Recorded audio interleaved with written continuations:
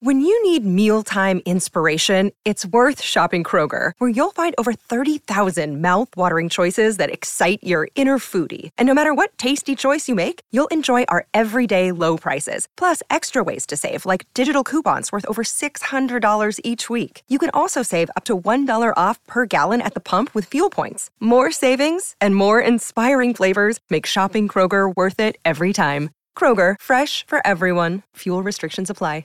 Another day is here, and you're ready for it. What to wear? Check. Breakfast, lunch, and dinner? Check. Planning for what's next and how to save for it? That's where Bank of America can help. For your financial to-dos, Bank of America has experts ready to help get you closer to your goals.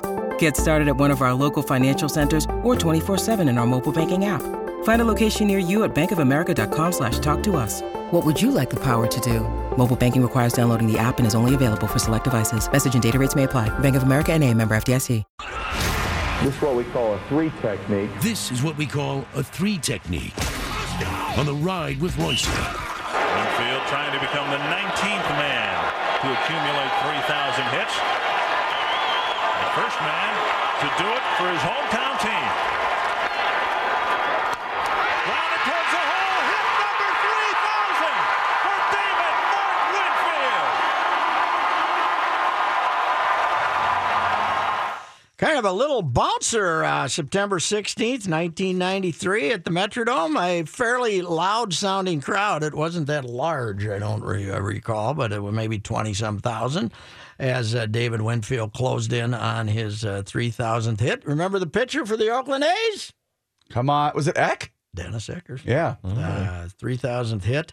And Molly had come back to the Twins in 93. He was 40 years old when he got that hit, or 41, excuse me, when he got that hit. And he got traded to Cleveland during the strike. And the season never resumed, right? That year. So he did play in Cleveland for a while in 1995. He played them there. He was a 12-time All-Star, a 7-time Gold Glove winner, a 6-time Silver Slugger winner, and these Padres have retired Dave Winfield's number.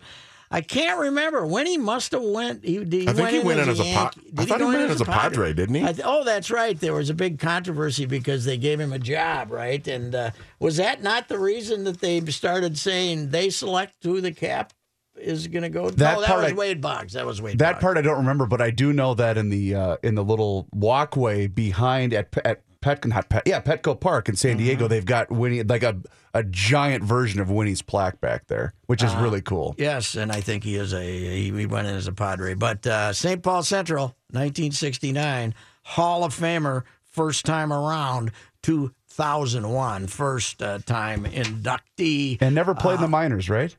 Never played in the minors. No, they signed him. And I remember, he had the swing, the long swing with the hitch. And I remember asking, I think it was Ralph Rowe, the old Twins hitting coach, and I said, how come he can hit with that hitch? He says, that's how good he is. That's a great answer. He says, that's how good he is. He said, everything we try to teach a hitter, he doesn't have to do because that's how good he is. Yep. To right center field. Myers and Nunley chase it. Myers, the ball drops. Molitor has his 3,000th hit, and he's chugging for third. And he's in with a triple. Paul Molitor becomes the 21st member of baseball's 3,000 hit club. The connections between these guys are amazing. Yes. They just told us Dave Winfield was the first player to ever get his 3,000th hit for his hometown team. Paul Molitor got his 3,000th hit for his hometown team. How about that soundbite, by the way? You heard the fireworks go off. He got that hit in Kansas City. Yes, he did. And Kaufman, I didn't realize they did that. It's really cool. I never knew that about that they celebrated it to that extent. That's really cool. In 1996, he came back here. He was 40 years old. He got 225 hits. He drove in 100 or more runs. Drove in 113 runs, I think. 113 runs. And I've always said, if Puck hadn't gone blind with Molitor and Knobloch hitting in front of him, because Knobloch had 240 hits or something, they would have...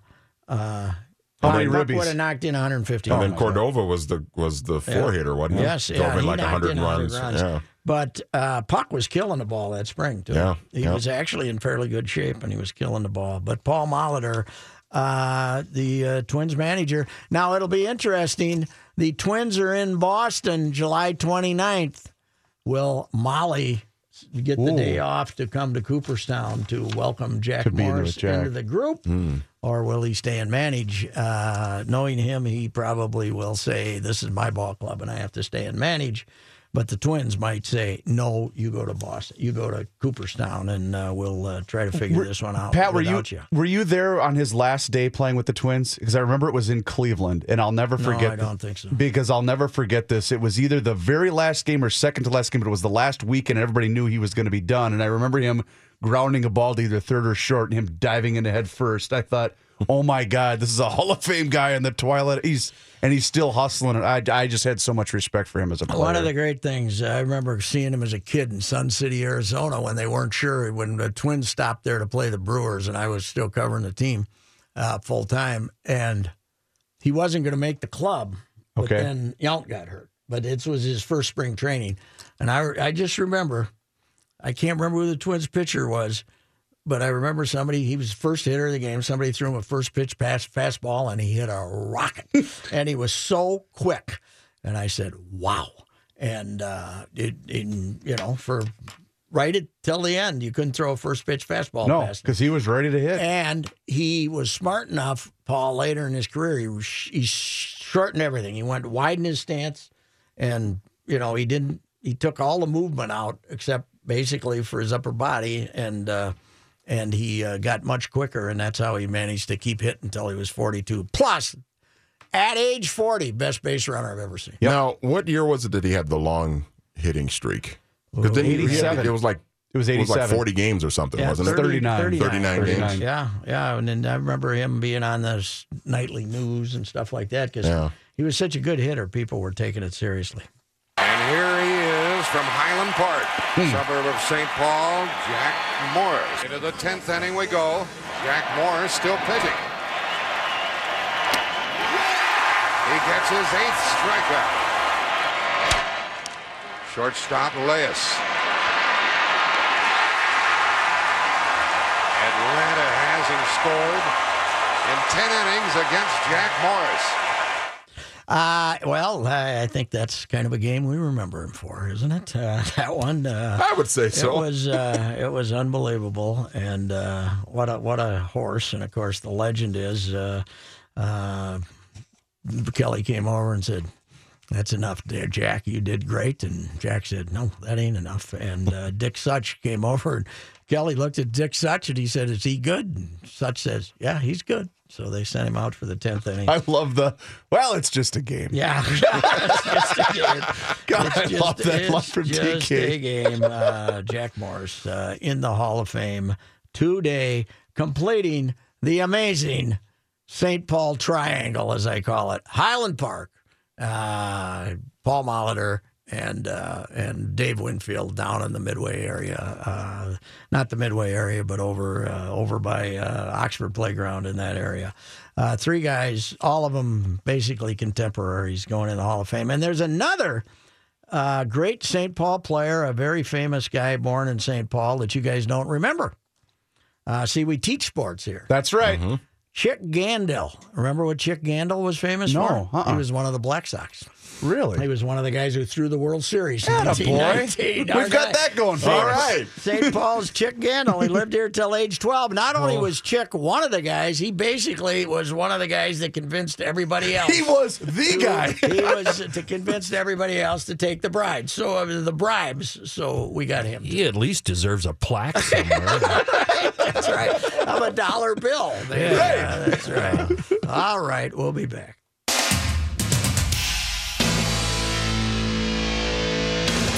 The Ride with Reusse. I don't want to go much further, but We've gone far enough. On 1500 ESPN. Talking Purple right now on The Ride with Reusse. Ben Gessling covers the Vikings. Here with Ben Gessling. Ben Gessling joining us now. It's Viking Star Tribune beat writer Ben Gessling. Ben Gessling is with us, covers the Vikings for the Star Tribune. Way too much angst among the faithful about this loss to a very good defensive team down in Carolina. After you just went through a 5-game stretch against worthy opponents and going 4-1, there should be a parade instead of all this angst. Wow, you are the voice of reason today. Yes, trying that on for size, huh? Yeah, well, I mean, I am the voice of reason. It's you're going to run through these 5 games. Come on, what do you expect, folks? Yeah, I agree with you. I mean, they were probably due to lose one here at some point, and we all talked about this being the toughest stretch of the schedule, and they did a remarkably good job with it. And even yesterday, that's a game that they very easily could have won, which I suppose is probably where some of the angst comes in. But, I mean, you look at it, that's a team that was in the Super Bowl 2 years ago, took a step back last year, and then is very much in the mix for the NFC South title, which might be one of the best divisions in the NFL right now. So losing to them on the road is not an indicator that everything is coming apart. I mean, you look at the big plays they gave up, you look at the dropped passes, you look at the turnovers, all of these things are not things they've done this season. And if they get rid of those, if this was only a 1-game issue, then they're fine. It's not a big deal. So I was just talking to Jack Morris, and I always said Jack was the greatest winner I've ever seen. He was just Mr. Charm after a win and just grumpier than hell after a loss. Zimmer might be the runner-up. He is curt after defeat. He does not take them well. I heard your attempt to question him today about Riley Reusse. It's always interesting for you fellas after defeat to see what mood he's going to be in. Yeah, it'd been a little while. It'd been getting a little dull around here. He'd been in a good mood. We kind of ask him questions and he answers them, and you don't really have to be on your toes. I mean, it's kind of nice to mix it up every once in a while. So, I mean, yeah, with the Reusse thing, I mean, he obviously Riley Reusse goes out of the game yesterday with the ankle injury, and it didn't look good. It didn't look good on tape. That's for sure. It did not. I mean, he got bent over Julius Peppers, and initially you thought it might be a back injury after he had the back problems in training camp in the preseason. But people are asking all morning on Twitter, "Hey, what have you heard on Riley Reusse?" It's like, well, we got to ask the question, Mike. That's part of the job. He doesn't have to answer it, but it doesn't sound like it was. I mean, the one thing he did say is that it's not as bad as Reusse thought it was going to be. So. Take it from that what you want. I would guess it's probably a sprain. I was given permission by the head coach to call it whatever I want. So that's what we'll go with, I guess. So and let's face it, that's the one thing that can screw up this operation. If you, if Elflein is not just a little bum dinged up shoulder, and if they end up with 3 injuries on the offensive line again, then you got issues. No question, and that. For all of the things that happened last year, that was the underwriting theme. And that has been the theme to this going so well this year, is that they have been healthy and they have been effective on the line. And if that stops, then you have a problem, because they are no different than any team in the NFL. Offensive line play is not good around the league, and there isn't a lot of depth to go around. I mean, the Vikings actually have a little bit of it with Rashad Hill, who stepped in capably, and Jeremiah Searles, who could play a lot of different positions. But if you have those 2 guys as your tackles and they're dealing with speed rushers, especially if one of those guys has to be your left tackle, then you're going to have problems. So, I mean, Riley Reuf's ankle is issue number 1 for this team right now, and it is going to be until they see him back on the field, because if they don't have him healthy, they are going to have trouble going forward. And you know what? We did see a vivid example of the difference between playing left tackle and right tackle yesterday, because Rashad Hill had been playing over on the right. Now, maybe the teams weren't quite as good defensively as this team, but he had been surviving just fine over there playing the right. Now you put him at left tackle, and it's a whole new ballgame. Yeah, it is. I mean, and you have a few things there too. That you have a left guard that had to move out to right tackles, then you had a rookie stepping in at left guard. So, you're going to get blitz there, and who's taking whom on a blitz and a pass off and all that kind of stuff is going to be tough to get on the fly, no matter who it is. But yeah, I mean, if you're on the left side, you have to be faster. You have to be able to have enough reach to deal with speed rushers if you're not fast enough to be able to match them step for step in your sets, which a lot of tackles aren't as good as these speed rushers are these days. So on the right side, it's more about being able to play a power game. There's run blocking is a bigger deal on that side of things. On the left side, it's about can you keep your quarterback upright, and that's why those guys make as much money as they do, and that's why they're so hard to find. So expecting them to just be able to replace their left tackle and not miss a beat is not a reasonable expectation. Okay, this might come as a surprise to you, but I hate pandering to Viking fans. But if that's not a touchdown by Adam Thielen, what the hell are we doing here? I mean, come on. The running back, Stewart, jumps over, holds the ball out here for about an eighth of a second, and it's a touchdown. Thielen basically makes love to the football, and it pops out 5 minutes later, and it's not a touchdown. Get their act together here. Come on. Start calling these things. If I possess a football in the end zone, it's a touchdown. Well, and you make a perfect point with the Jonathan Stewart thing. I mean, that is the big fallacy in this rule is that if you started the play with the ball on a handoff, I mean, obviously it's easier to take it on a handoff than it is to catch it. But yeah, if you're over the line for a split second, it's okay. Plays over, touchdown, no questions asked. And my biggest issue with that rule is, and I think it's I'm certainly not the first to say it, but it doesn't pass the eyeball test. No. The ball never hit the ground. He had it in his hand. I don't really care if it moves. It didn't hit the ground. 9 guys out of 10 in a bar would say it's a catch. Just call it a catch. Simplify things, and let's stop making this something that has to occupy the a page and a half in the rule book to define what a catch is. And if it's in the middle of the field, it's a catch, right? It's a catch if it's in the middle of the field because it'll stay on his chest, right? So I mean, it's a catch. I don't get it. They've made it too complicated, and then there's a lot of things in the NFL rule book that probably should be pared down and simplified, and that I think would be at the top of the list. I mean, that rule has caused a lot of consternation in the NFC North over the last few years, first in Detroit and a couple times in Detroit, and then I suppose it benefited the Packers, so it probably caused Vikings fans to be upset back with the Des Bryant play, and then it gets the Vikings yesterday. So they need to simplify that thing. They've tried to clarify it a couple times, and it just keeps causing more issues. It just stop making it such a big deal.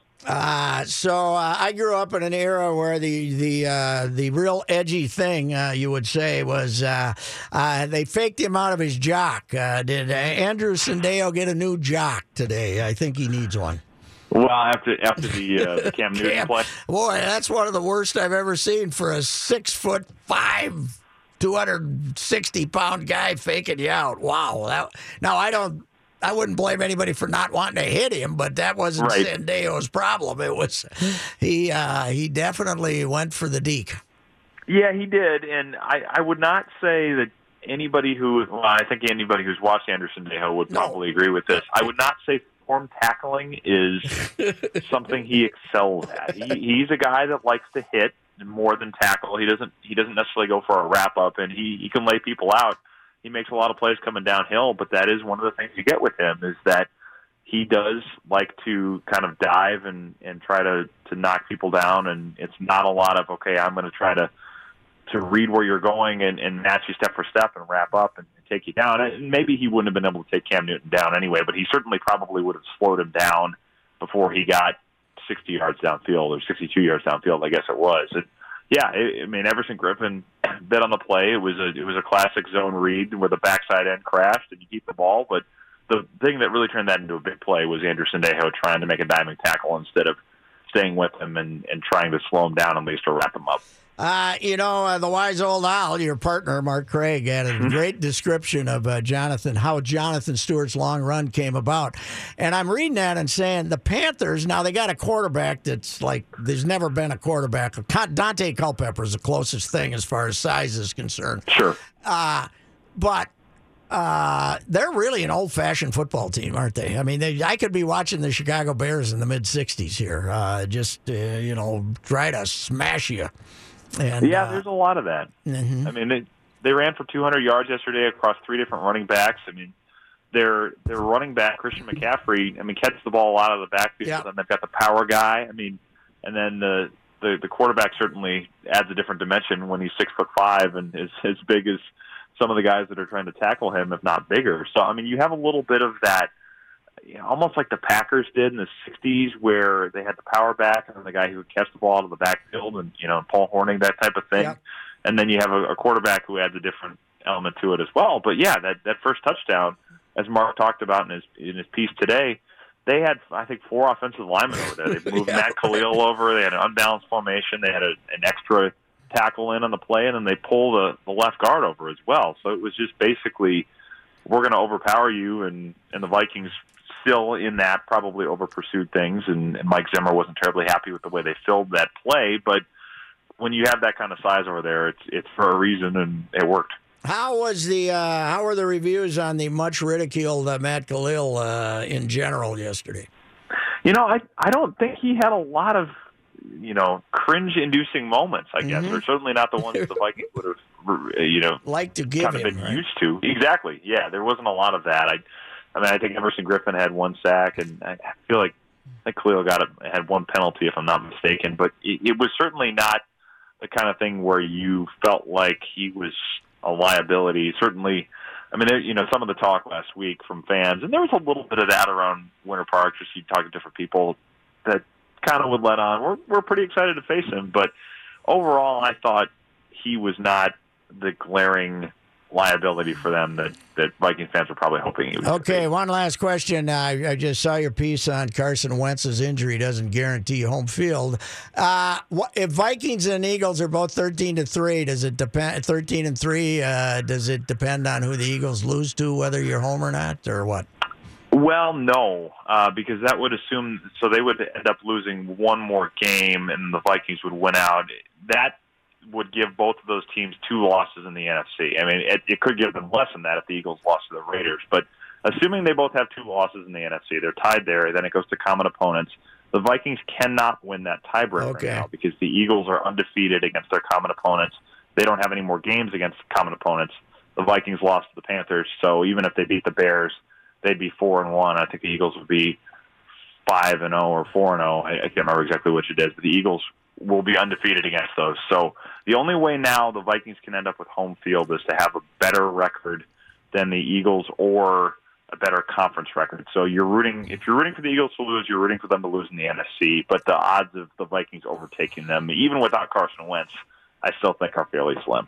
All right, Mr. Negative. We'll talk to you next week. Sounds good, Mr. Sunshine. Okay, Ben Gessling does a fine job as one of the key cogs in the Star Tribune's 3-man juggernaut of Viking writers.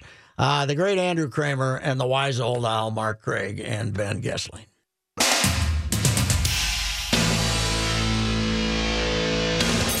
Hey, Johnny Height, did you see the White Sox have hired A.J. Przinsky as an ambassador? I didn't. Come on. I thought I saw a headline where he was going to be an ambassador. I thought maybe we were sending him to Syria or something, but he's Pat, he's going for the White Sox. Ambassador to the public. You missed a great line, though. Nobody takes out the ambassador of ambassador. Wait, no, that wouldn't work. I'm trying to think how to use the word AS. I think it's a great choice for Chicago. Kind of brusque and he is the South Side. You know those drunks that come out there with tattoos. He'll try be able to beat to up handle umpires them. and stuff. He'll deal with them. When you players on your team, you hate them a little less. God, that's such a great song. Anybody who can take somebody who's mad and make them even more mad. I got to respect that. It's a good gift.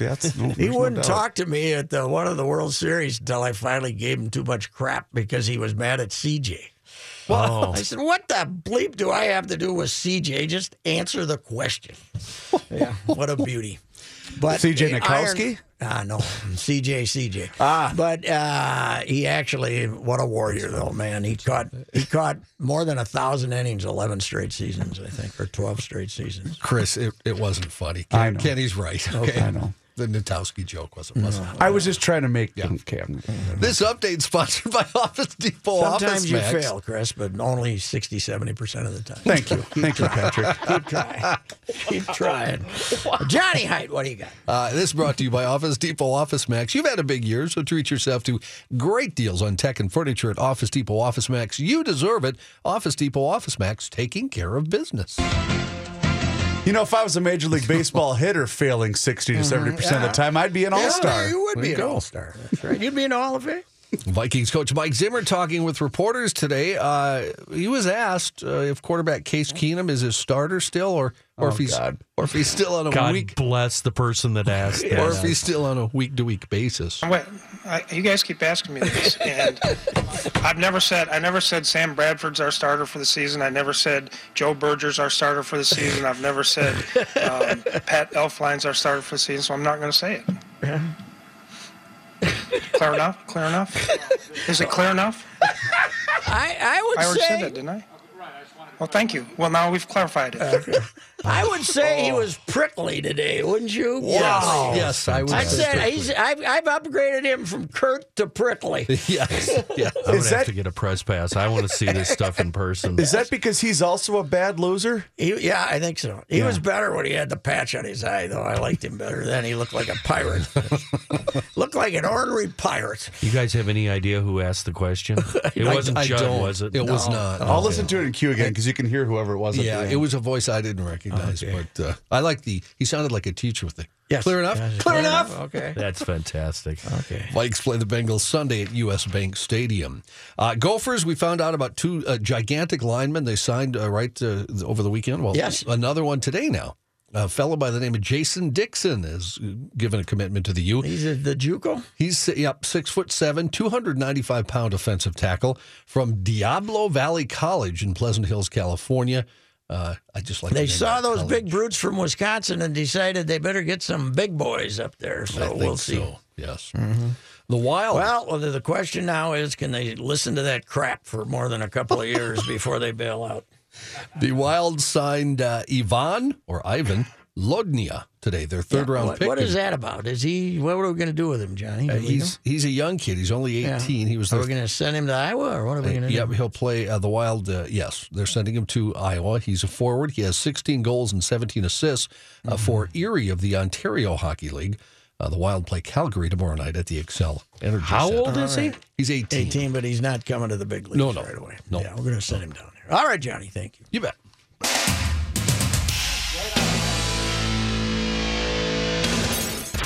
Sitting shotgun on the ride with Reusse. I'm not that good at driver. I'm old. On 1500 ESPN. The ride with Reusse now continues. Profile 69, offense. He's giving them the business. It's time for late hits. There it is.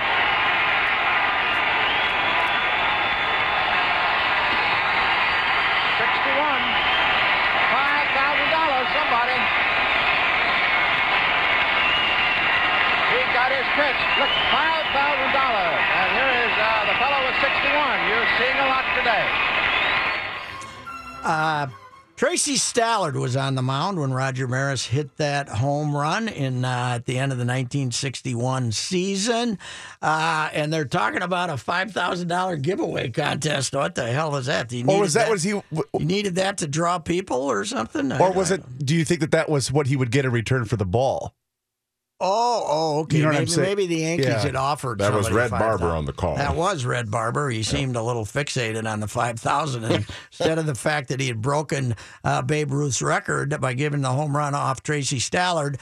By the way, you remember that there was so much pressure and so much love for the legacy of Babe Ruth that they put an asterisk against the home run because it happened after 154 games. For a few years. They had an asterisk in there because of Roger Maris. Nobody was rooting for him. But Tracy Stallard is why I brought this up today. He died in Coburn, Virginia. He was 80 years old.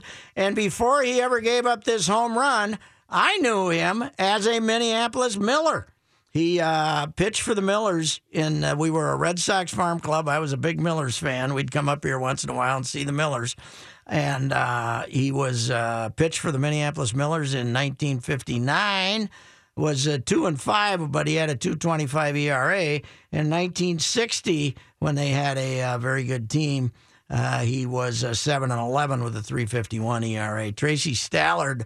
Then he ended up going to the Red Sox in 1961 and was on the mound for Maris's home run. Has died at age 80. Really quick, $5,000 in 1961. I just did the calculation. Would be about $40,000 today. $40,500 For the ball, I don't think you could sell it for. I think you'd get more than 40 now. Yeah, you probably would. Yep.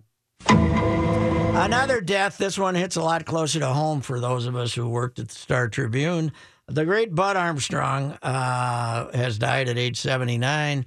A Star Tribune makeup editor in sports. I go back to 1965 with him. I was a copy boy, and Bud was hired, young guy, brought in, and I wrote a column on him when he retired in 2009.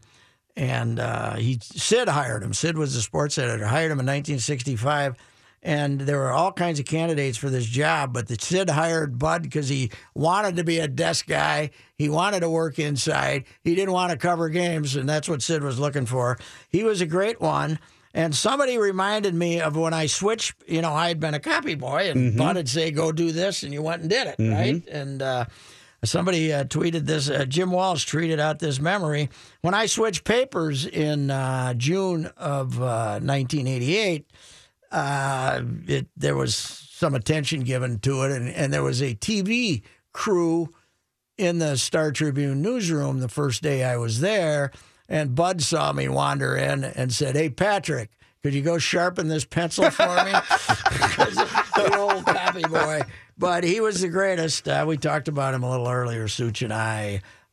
If you want to hear that on the podcast, the 3 o'clock hour. You read books? Well, Bob Sorensen was the books editor. Okay. And he was also the makeup editor, but later he became the books editor. He was the greatest guy that ever lived. And he and Bud became the best of friends, and they both read books. But when Sid said, but it was Bob Sorensen who was sitting there eating his apple and his sandwich and taking his lunch break, and he with his feet up on the desk, reading a paperback as he always did. And Sid says, "You read books?" Alarmed, shocked. What are you doing? Shocked at anybody. But Bob was. These guys were fantastic to me because I wasn't old enough to drink, but I went to the court bar with them. And all right, got yes, served absolutely. Star Tribune guys. So they were fantastic guys. And Bud Armstrong befriended all the copy desk guys that came along, young guys. He used to have them out for dinner. He was quite the gourmand. He would either cook or get them to go to some restaurant with him, and got close to my youngest son when he worked at the Star Tribune too. So it's a kick in the shins for all of us who knew Bud.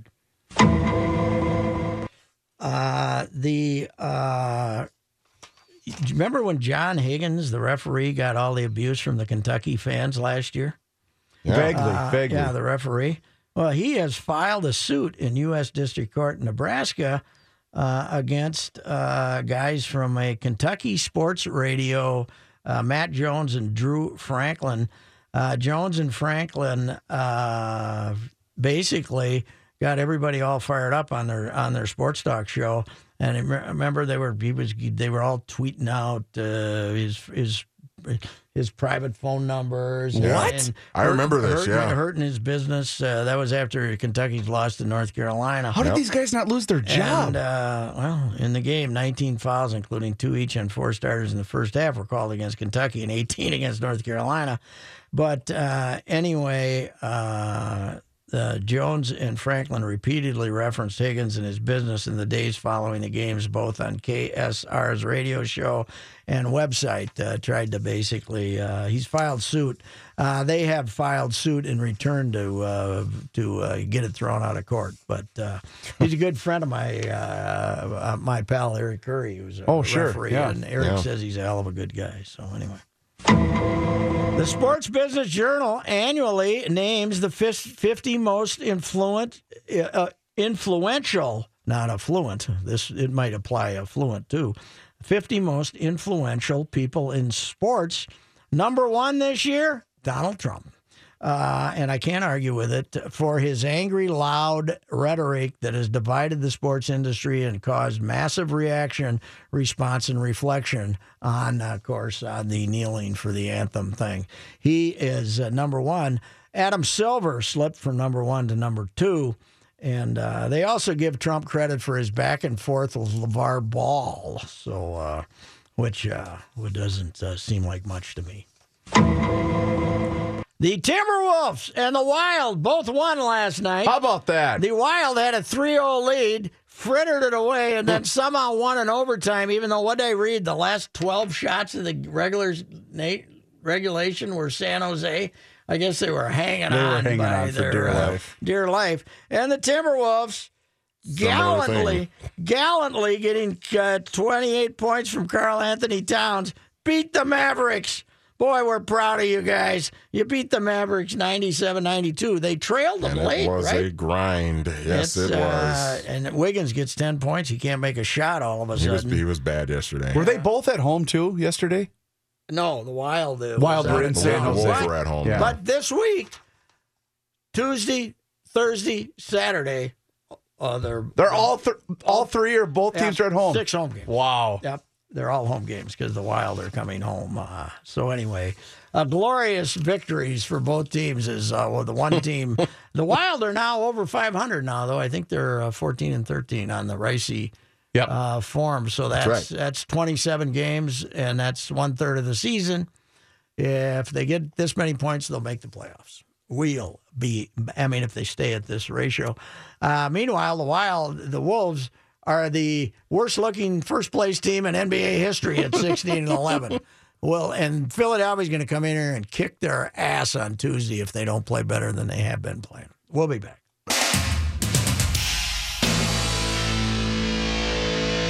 A sports fantasy auction tomorrow for Courage Kenny Center. We do this every year. We got some great stuff. Starts at 9 o'clock in the morning, runs through 6 or 7. Maybe. Through the 5 o'clock hour on the Ride with Reusse, baby. Through the 5 o'clock hour. Tune in tomorrow, and you can help us raise money for Courage Kenny. Do you have a daily complaint, sir? Oh, yes, gentlemen, I do. Mm-hmm. This from Draft Express on Twitter. LiAngelo and LaMelo Ball are in serious discussions to sign professional basketball deals with Lithuanian club Prienų Vytautas. Oh, okay. Club plans to decide in the next 24 to 48 hours whether to finalize an agreement with the 2 American teenagers. The Ball brothers are not expected to see major playing time for Prienų Vytautas in the Lithuanian League, but could be afforded an opportunity to develop in the Baltic League, where the stakes are much lower. Wow. Okay. Well, way to go, LeVar. That's a great idea. What do you got there, To Readers? quote the best sports Twitter handle around, the Sports Pickle, do you think that Jeter will give Marlins fans a gift bag now that he's done screwing them? Yes. What are they doing? I saw that one earlier on Twitter from people, too. I don't know what he's doing, but Andrew Marchand has a really good piece on ESPN.com about how they now, in 48 hours, they hate Derek Jeter as much as they hated Loria beforehand. Well, and they're going to hit 700 home runs as a team, the Yankees are. My God. Mm-hmm. What's your daily complaint, sir? My daily complaint is that the Spink Award will be announced tomorrow morning. I'm one of the 3 candidates, and if I lose, I know how bad it'll be. What a disappointment it'll be for gopher holers. So I'm just worried about the gopher holers being saddened if the result comes out in favor of 2 of my friends, either Sheldon Ocker or Jim Reeve. But we can all be sad together if it doesn't work out the way we hope. Gopher holers. All right, tomorrow. Talk to you. Fantasy auction.